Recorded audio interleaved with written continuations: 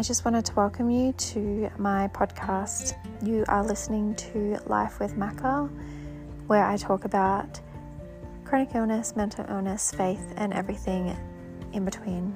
Everything and anything. So welcome if you're listening. I hope you enjoy.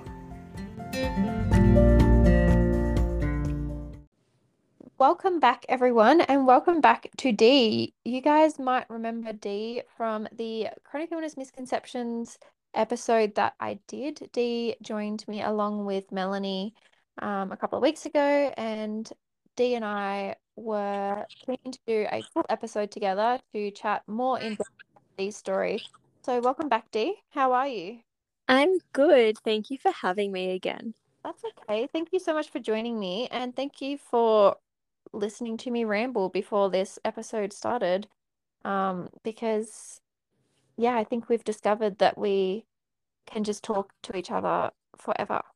Yes, absolutely. And I think that we'll be having a lot more conversations after this podcast.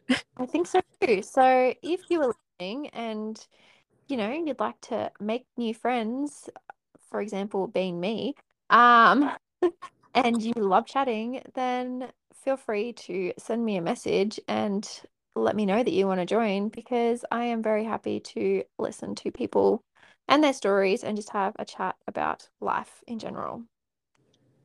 So, introduce yourself, some facts about you, what chronic illnesses you have, just so that we can get to know you. Yes. So my name is Dee. I use she, her pronouns. I'm 23. Um, an interesting chronic illness related fact about me is that I really like vintage stuff, like a lot of like 40s and 50s like fashion and like cookbooks and random things like that. And chronic illnesses. So I have a condition called Ehlers-Danlos Syndrome, also known as EDS, and I have the hypermobile type. And then I have a bunch of chronic illnesses that fall under that Ehlers-Danlos umbrella, I guess. Everything that I kind of struggle with is because of EDS.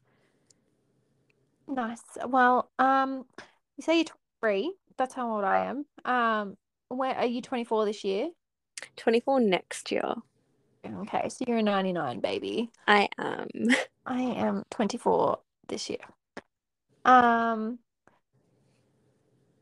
Sorry, I have brain fog. For those listening, I just worked all day and I have come home and am off with the fairies. I'm off with the fairies that the kindergartners were with today. Ehlers-Danlos syndrome. What is it?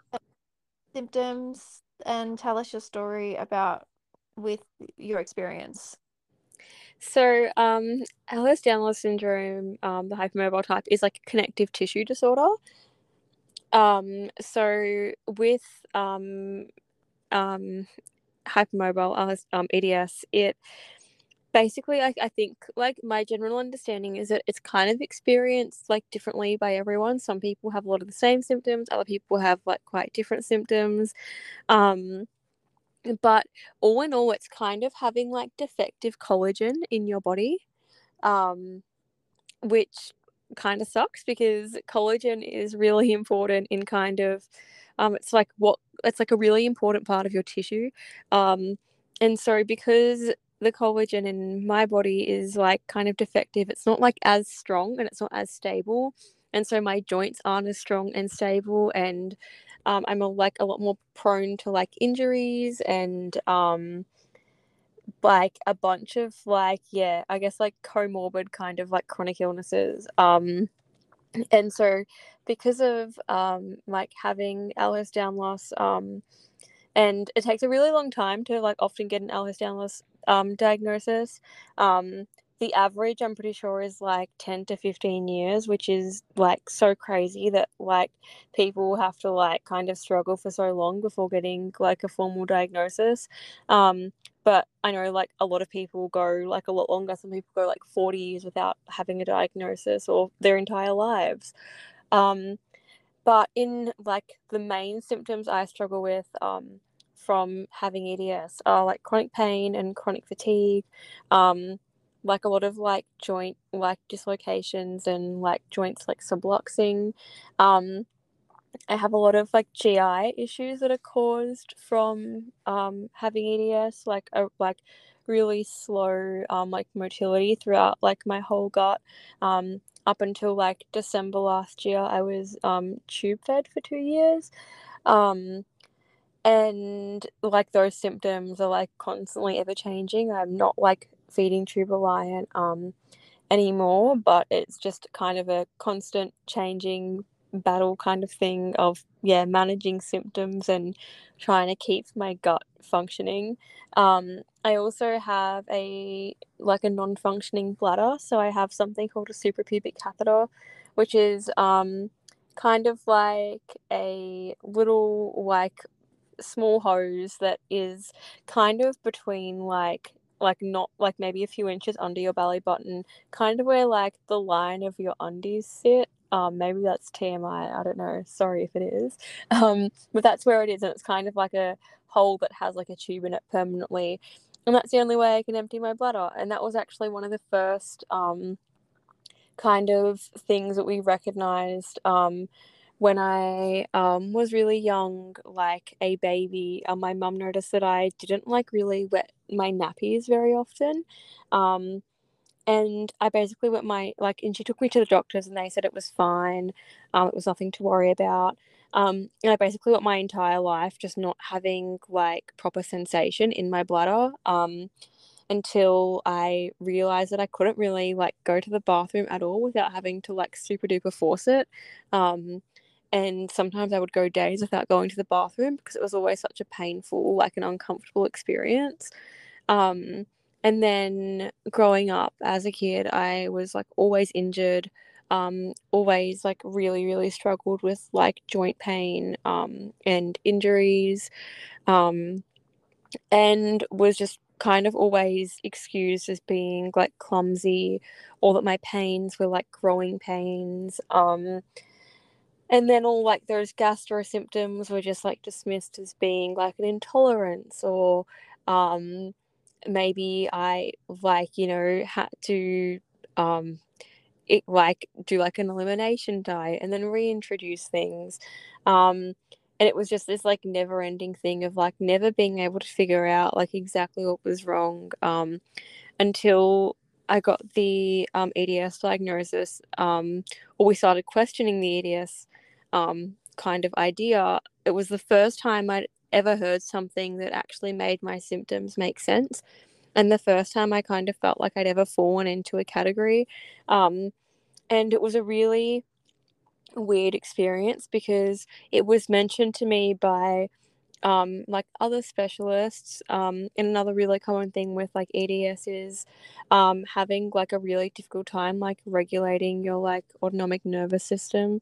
Um, and so there would be like, I'd have really weird episodes of like tachycardia and heat intolerance and like syncope and all these like things where I would have like tests, and a lot of the time stuff would come back um, as like normal. Like if I had a blood test, it would come back as normal. And that wasn't giving answers to like why I was in pain, why I was feeling so sick.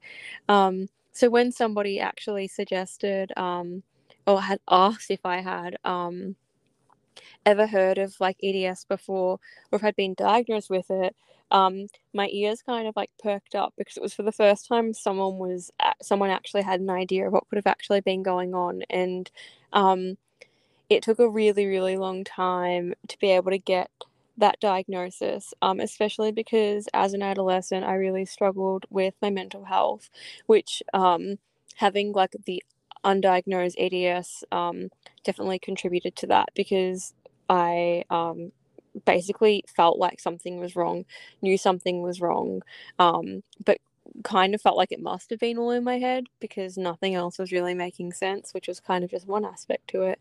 Um, but yeah, getting an EDS diagnosis was really difficult. I went to quite a few doctors, and what I often got told was that they didn't believe in EDS and that's why they wouldn't diagnose it, which was such a strange concept to me because like it's a medical condition. It's not really something you can like choose to believe in or not. It just blew my mind. When I would hear doctors say that like, oh, I don't believe in it, or yeah, like you probably have it, but I don't like writing it down as a formal diagnosis because I think it's like too complicated, which was actually really like hindering like in my journey because it was really difficult to get some like proper medical care without having a formal diagnosis because some specialists only take you seriously when you have that diagnosis on paper, which is really frustrating.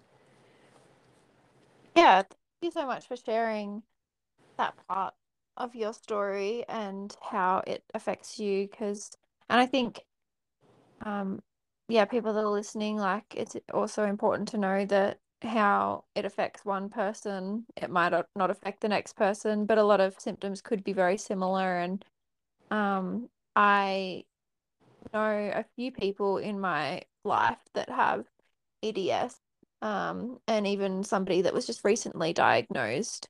Um, and yeah, like you said, it can just take a long time to be diagnosed. And I think it's hard because, like, if doctors aren't, really willing to recognize it, but it's such a condition that can be physically seen. Like, if you have like dysfunction of joints, like, is it like that should be a concern? Well, exactly. And I think this is like what's really frustrating because a lot of people will get a diagnosis of something like hypermobility spectrum disorder because that's a diagnosis that some rheumatologists are more comfortable like giving. And it's not that that's like not valid. It still very much falls under like the whole like EDS kind of umbrella, really. And most of the time, with that diagnosis, you'll get treated the same as if you were to have like an EDS diagnosis, but often at times that's because people's like they might be missing out by like 1 or 2 points on the criteria because the criteria for EDS is like really specific. But when it looks at things like joint hypermobility, it doesn't look at all the joints in the body. It looks at like elbows and knees and wrists, and that's like not a great indicator of like hypermobility throughout the entire body. Yeah. So I think it's definitely a barrier in people like being able to access like um a diagnosis, and because everybody's symptoms are so like different, and it like people experience EDS like differently. That probably adds to the complexity as well because sometimes doctors don't have a lot of experience working with patients with EDS, and so they think that it only looks one way. Mm.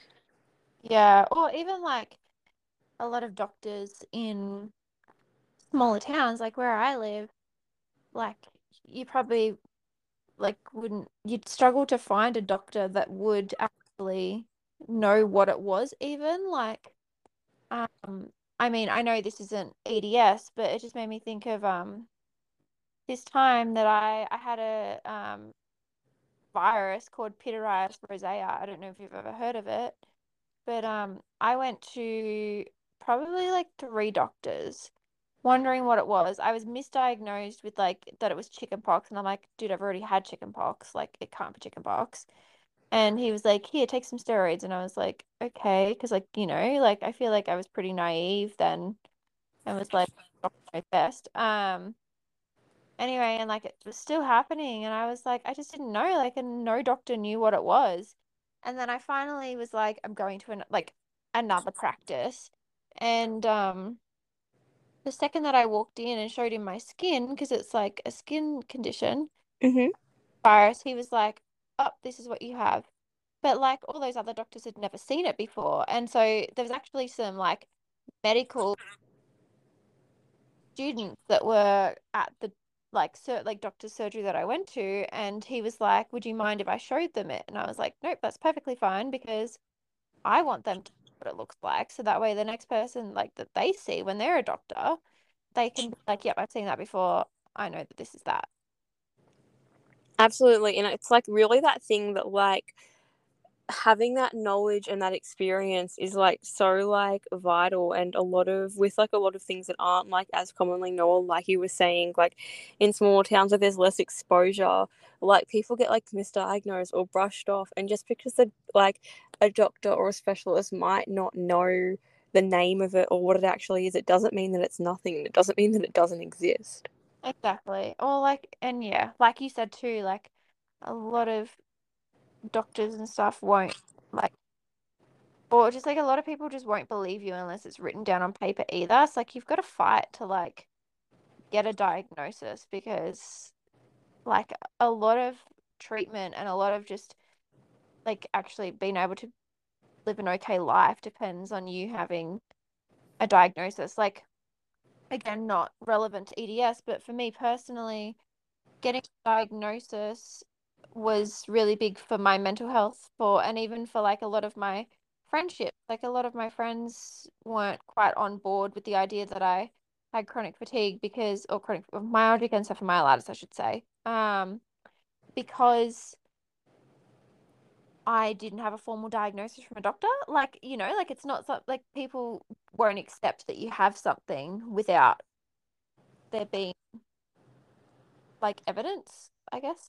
Yeah, which is really difficult because like, and I personally found that really frustrating in my experience, because I don't think sometimes people who don't have chronic illnesses don't realize like the huge amount of privilege that comes with being able to have a diagnosis on paper.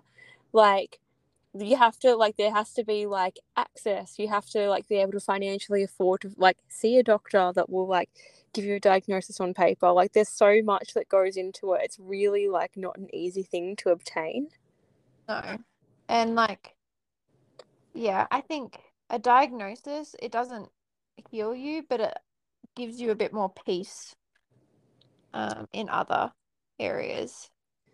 Absolutely. I felt like I was a lot more confident in advocating for myself after having my formal diagnosis, because I didn't feel like I could be told that I was wrong Yeah. after that. Or I was like, well, no, this is definitely like, um, what is, and it was just kind of empowering because like it wasn't in my head. Yeah, and you couldn't have your symptoms denied, like that was actually a reality that you were facing. Exactly. This wasn't like my word against theirs anymore, or like, you know, oh, like, are you sure you're not just anxious, or like something like that, which always really annoys me, because like mental health is like super important. And what's this whole idea of like, are you sure it's not just anxiety? Like, what's just anxiety? Like, anxiety is a valid diagnosis and like experience on its own. And like it affects you in so many ways. I I know we're going on so many different tangents here, but um I experience like I would say I've had just like general anxiety for quite a while, but last year, just probably about 13, 14 months ago, I actually ended up with severe anxiety to the point where I was having severe chest pain. I was so anxious to go to sleep that I would like refuse to fall asleep. I had to have a friend come over and watch me sleep during the day because I wasn't sleeping at night because I was just terrified to fall asleep because like every time I'd go to fall asleep, my chest would just feel like my heart would just feel like it would stop. And then I couldn't swallow, I couldn't breathe. I was having palpitations, I was shaking, like anxiety was bad. Like it wasn't just anxiety. Like it was like Exactly. actually paralyzing. Like it was ruining my life in so many ways. And it was I honestly don't know how I got through that time of my life because I struggled so much and everybody around me was like, it's just anxiety, it's just anxiety. There's nothing wrong. And I'm like, but even if it is anxiety, suffering, like I actually it was Yeah. so yeah, I think um even yeah having anxiety and like a lot of us have anxiety because of our chronic illnesses and because we're not believed and because we feel like we have to stand up for ourselves, but that's something that's really really hard to do. Yeah, exactly. And like, yes, my body like pretty much is constantly living in like fight or flight mode because I have chronic pain. And so like my body is like on edge constantly because it doesn't know life without like being in pain. Like there are so many things that like come into it, and brushing it off like as like just anxiety is really dismissive because like we said, like anxiety is really valid and like is a huge thing like on its own, but it also continues to silo mental health and physical health, which is a huge problem within our healthcare system, because everything's always like it's either a mental health problem or a physical health problem, and there seems to be this misconception that both like can't coexist, Yeah, I agree. And I and mean, you can only get treatment for one at like once, because like for some reason within like the healthcare world, like it's like really difficult to have be receiving like really good physical health care and mental health care because one's always dismissed for the other. yeah, I agree. And like I think it's so often too brushed off that like people don't see that having a chronic illness does actually make you more susceptible to having a mental illness as well. Yeah, yeah, absolutely. On that note, let's tie that into like mental health and therapy, mental health treatment, and how that ties in with your job. I mean, I don't think you mentioned your job at the beginning, but could you just tell us a little bit about it and how it kind of ties in with mental health? Absolutely. So, I work as a lived experience like advocate, I guess, or like consultant or peer worker. I guess it kind of falls under all three categories. So I use my lived experience as a person with a disability, chronic illness, and a lived experience of mental ill health. In a lot of different ways. So I do like some work where I like speak, like I've spoken on like panels about like my experiences and like the like kind of barriers that I face trying to access like healthcare or mental health care or both. Um, and I kind of use my lived experience of mental health a lot in a lot of the like more consulting work that I do. So I spent a chunk of my adolescence receiving really intense mental health care and treatment.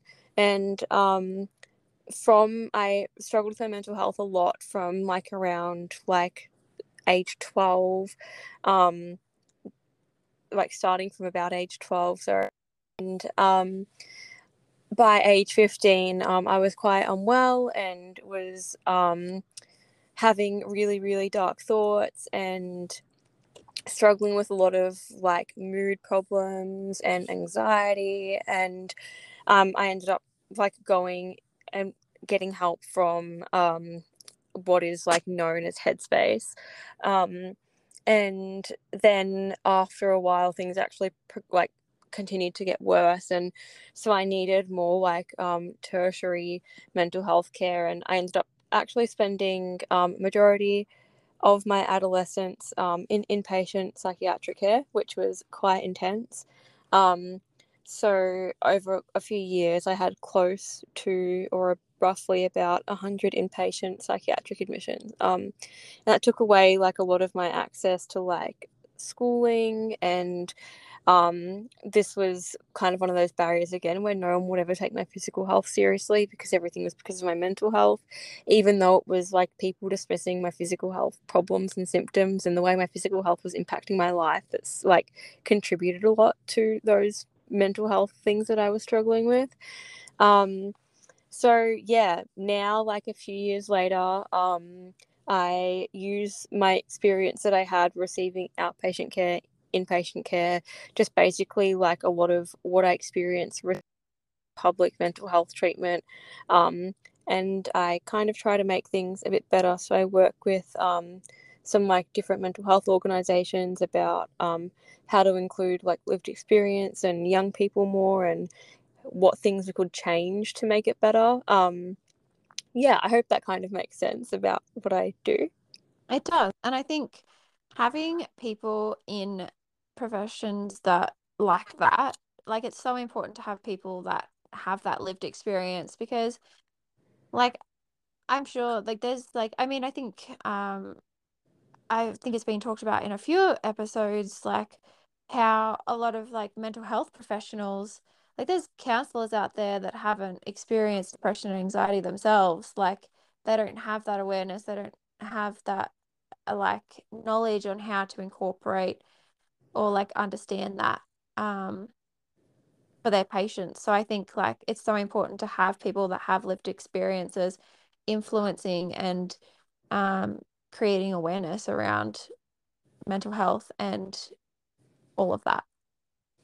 Absolutely. And I think it's like it really goes back to that whole like nothing about us without us. Like there shouldn't be guidelines and systems made up without asking people who use them and have used them and have had experiences in them first, because like they're the people who know what works and what doesn't work. And um it's really easy when you come from a like very able-bodied, like very mentally healthy person to look at something and be like, oh yeah, like that's fine, like that's good enough. But when you've encountered the barriers that you have as a chronically ill disabled person, or a person who's struggled with their mental health, like there are barriers that can only be seen when you've had those experiences. It's like wearing a pair of glasses that like open your eyes to like all these different barriers and all of these hardships that a lot of healthy, able bodied people don't see because they don't have to.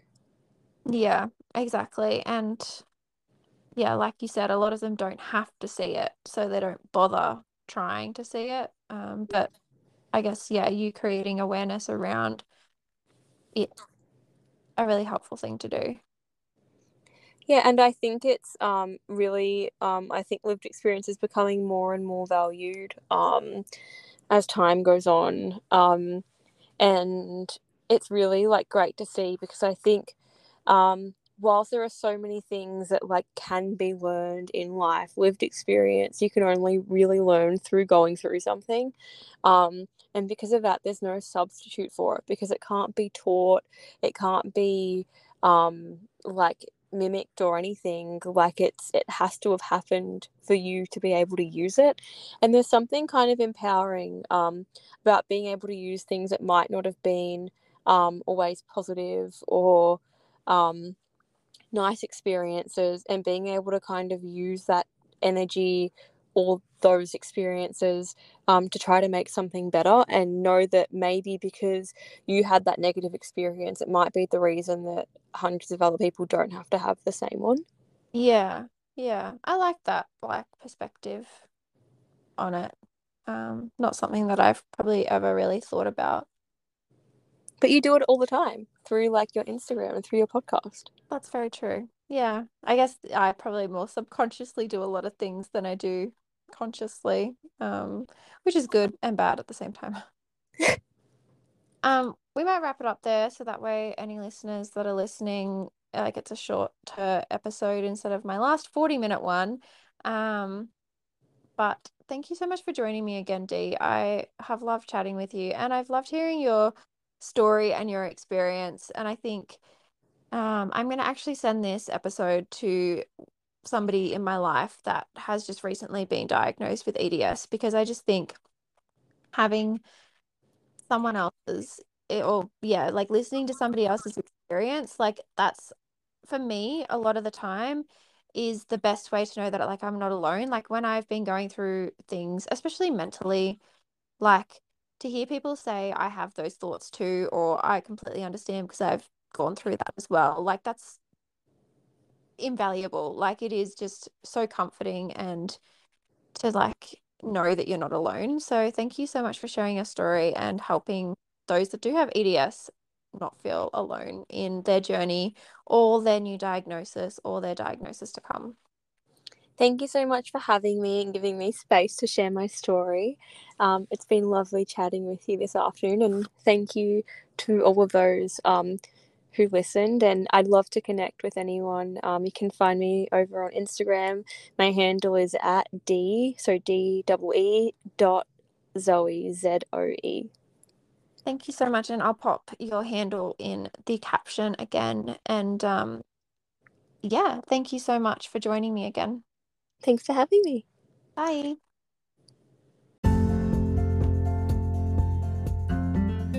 thank you for listening to Life with Macca. I really appreciate being able to connect with people this way. So thank you for tuning in, and I hope that you'll tune in with the next episode.